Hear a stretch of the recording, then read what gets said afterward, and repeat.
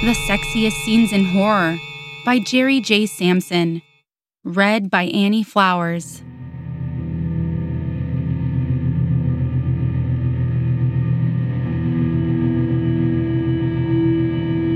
In horror, sex is most often the catalyst for death.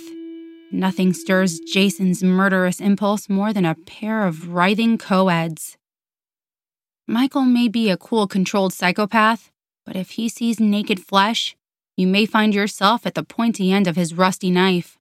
Sex in horror films is rarely sensual, reserving the lens most often for either exploitative means or male gaze views of full frontal nudity. Despite this pattern, some films within the genre capture the power of sex.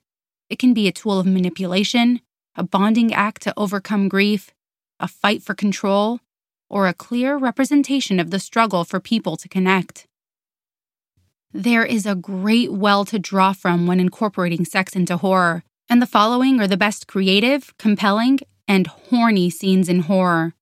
You might want to keep some ice nearby, because it's about to get hot. Thirst. Forbidden urges are awakened in a Catholic priest. Sang-Hyun, after an experimental vaccine turns him into a modern-day Lazarus in Park Chan-wook's steamy 2009 vampire horror Thirst. As Sang-Hyun is forced to reckon with a failing faith, he reconnects with a childhood friend and his troubled wife, Tae-ju. Sang-Hyun is drawn to Tae-ju. The desire that pulses through him is strong, leading to a steamy encounter in the hospital room of the comatose patient Sang-Hyun feeds from. Sang-Hyun has never had sex. As he touches and kisses Tae-ju, his inexperience is apparent, but his excitement is palpable. It's the first time Sang-Hyun has been able to overcome his shame to connect intimately with another person. When he bites her, Tae-ju cries out, asking if she is a pervert for liking the pain. But ultimately, it is a moment of sweet acceptance by two complicated people amidst the horror of Sang-Hyun's sickness. Don't look now. Grief is a terrible disease, one that envelops the body and rots the mind. In Nicholas Roeg's Don't Look Now, grief threatens to tear a couple apart after the tragic death of their young daughter. Don't Look Now is a terrifying film dealing with paranoia and murder. But for one raw moment, Laura and John Baxter make love in a scene spliced with the two dressing for dinner. It comes after months of unspoken tension, with neither able to move forward. But in this intense and rumored to be unsimulated sex scene, the couple seems to regain some of what they had lost through passionate and emotional physical intimacy. It is a moment of beauty that allows the viewer to see both what was lost as well as the healing potential. The Hunger. It can be said that the entirety of Tony Scott's The Hunger is a sensual, frantic eyegasm. Catherine Deneuve, David Bowie, and Susan Sarandon are in their ultimate sexual icon primes.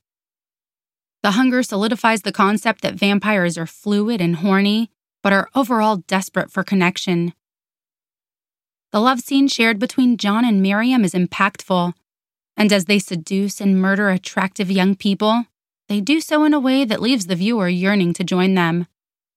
But it isn't until Sarandon's Sarah enters the scene after John has died and left Miriam alone that Miriam's sybaritic lifestyle unfolds with a sex scene set to the flower duet from the opera Lakme.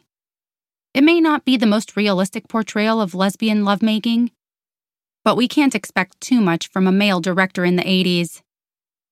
What is shown is two women fully enjoying each other's bodies at a time when both needed it the most. Pola X. Not to say that sex between siblings is recommended, but Pola X, the 1999 French extremity film from director Leos Carax, weaves a tale so intriguing it's difficult to imagine any other path for the two leads. Pierre is a writer content with his high-class life in the French countryside. He has a beautiful fiancée and a questionably close relationship with his mother, Catherine Deneuve again stealing scenes. When a haggard young woman begins to follow Pierre, curious and forbidden desire are stirred when she reveals she is his long-lost sister. While much of the film follows Pierre as he spirals out of control attempting to care for his sister, their lust is finally acted upon in a frenzied fit of passion. The viewer spends so much time with the pair as their love builds that by the time the act is complete, there is no denying the pair is meant to live and possibly die for one another. Stranger by the Lake. It may be cheating, but Alain Guiraudie's Stranger by the Lake is one big, long, sweaty sex scene. The 2013 horror thriller focuses on Franck, a young man who frequents a nude beach popular with gay men. The camera never leaves this beach, as scene after scene shows Franck interact with random men. Soon, he becomes infatuated with Michel, a heavily mustachioed mystery man with a dark secret. As the two play a game of cat and mouse, the tension is visceral as it rises. Franck is uncertain as to whether he should fear for his life or give in to the intensity of their sexual excursions on the rocky beach. The gorgeous cinematography amplifies the already stunning setting. It envelops the audience in the heat of the day, as well as the heat of the men as their passion deepens. Excision.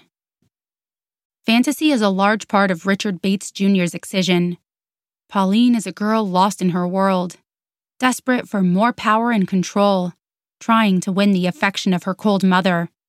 She fantasizes about viscera and blood, is obsessed with the body, and gets off on imagining herself choking the boy she loses her virginity to. So, basically, she's just a normal 18-year-old girl, right? Despite the deranged lengths Pauline goes to fulfill her desires, there is a luscious scene in which she rides her lover like a bloody cowgirl. Its hands and hair and skin, every inch covered in crimson. The scene allows Pauline to plunge the depths of her depravity with little judgment and every bit of beauty. Horror, sex, rape,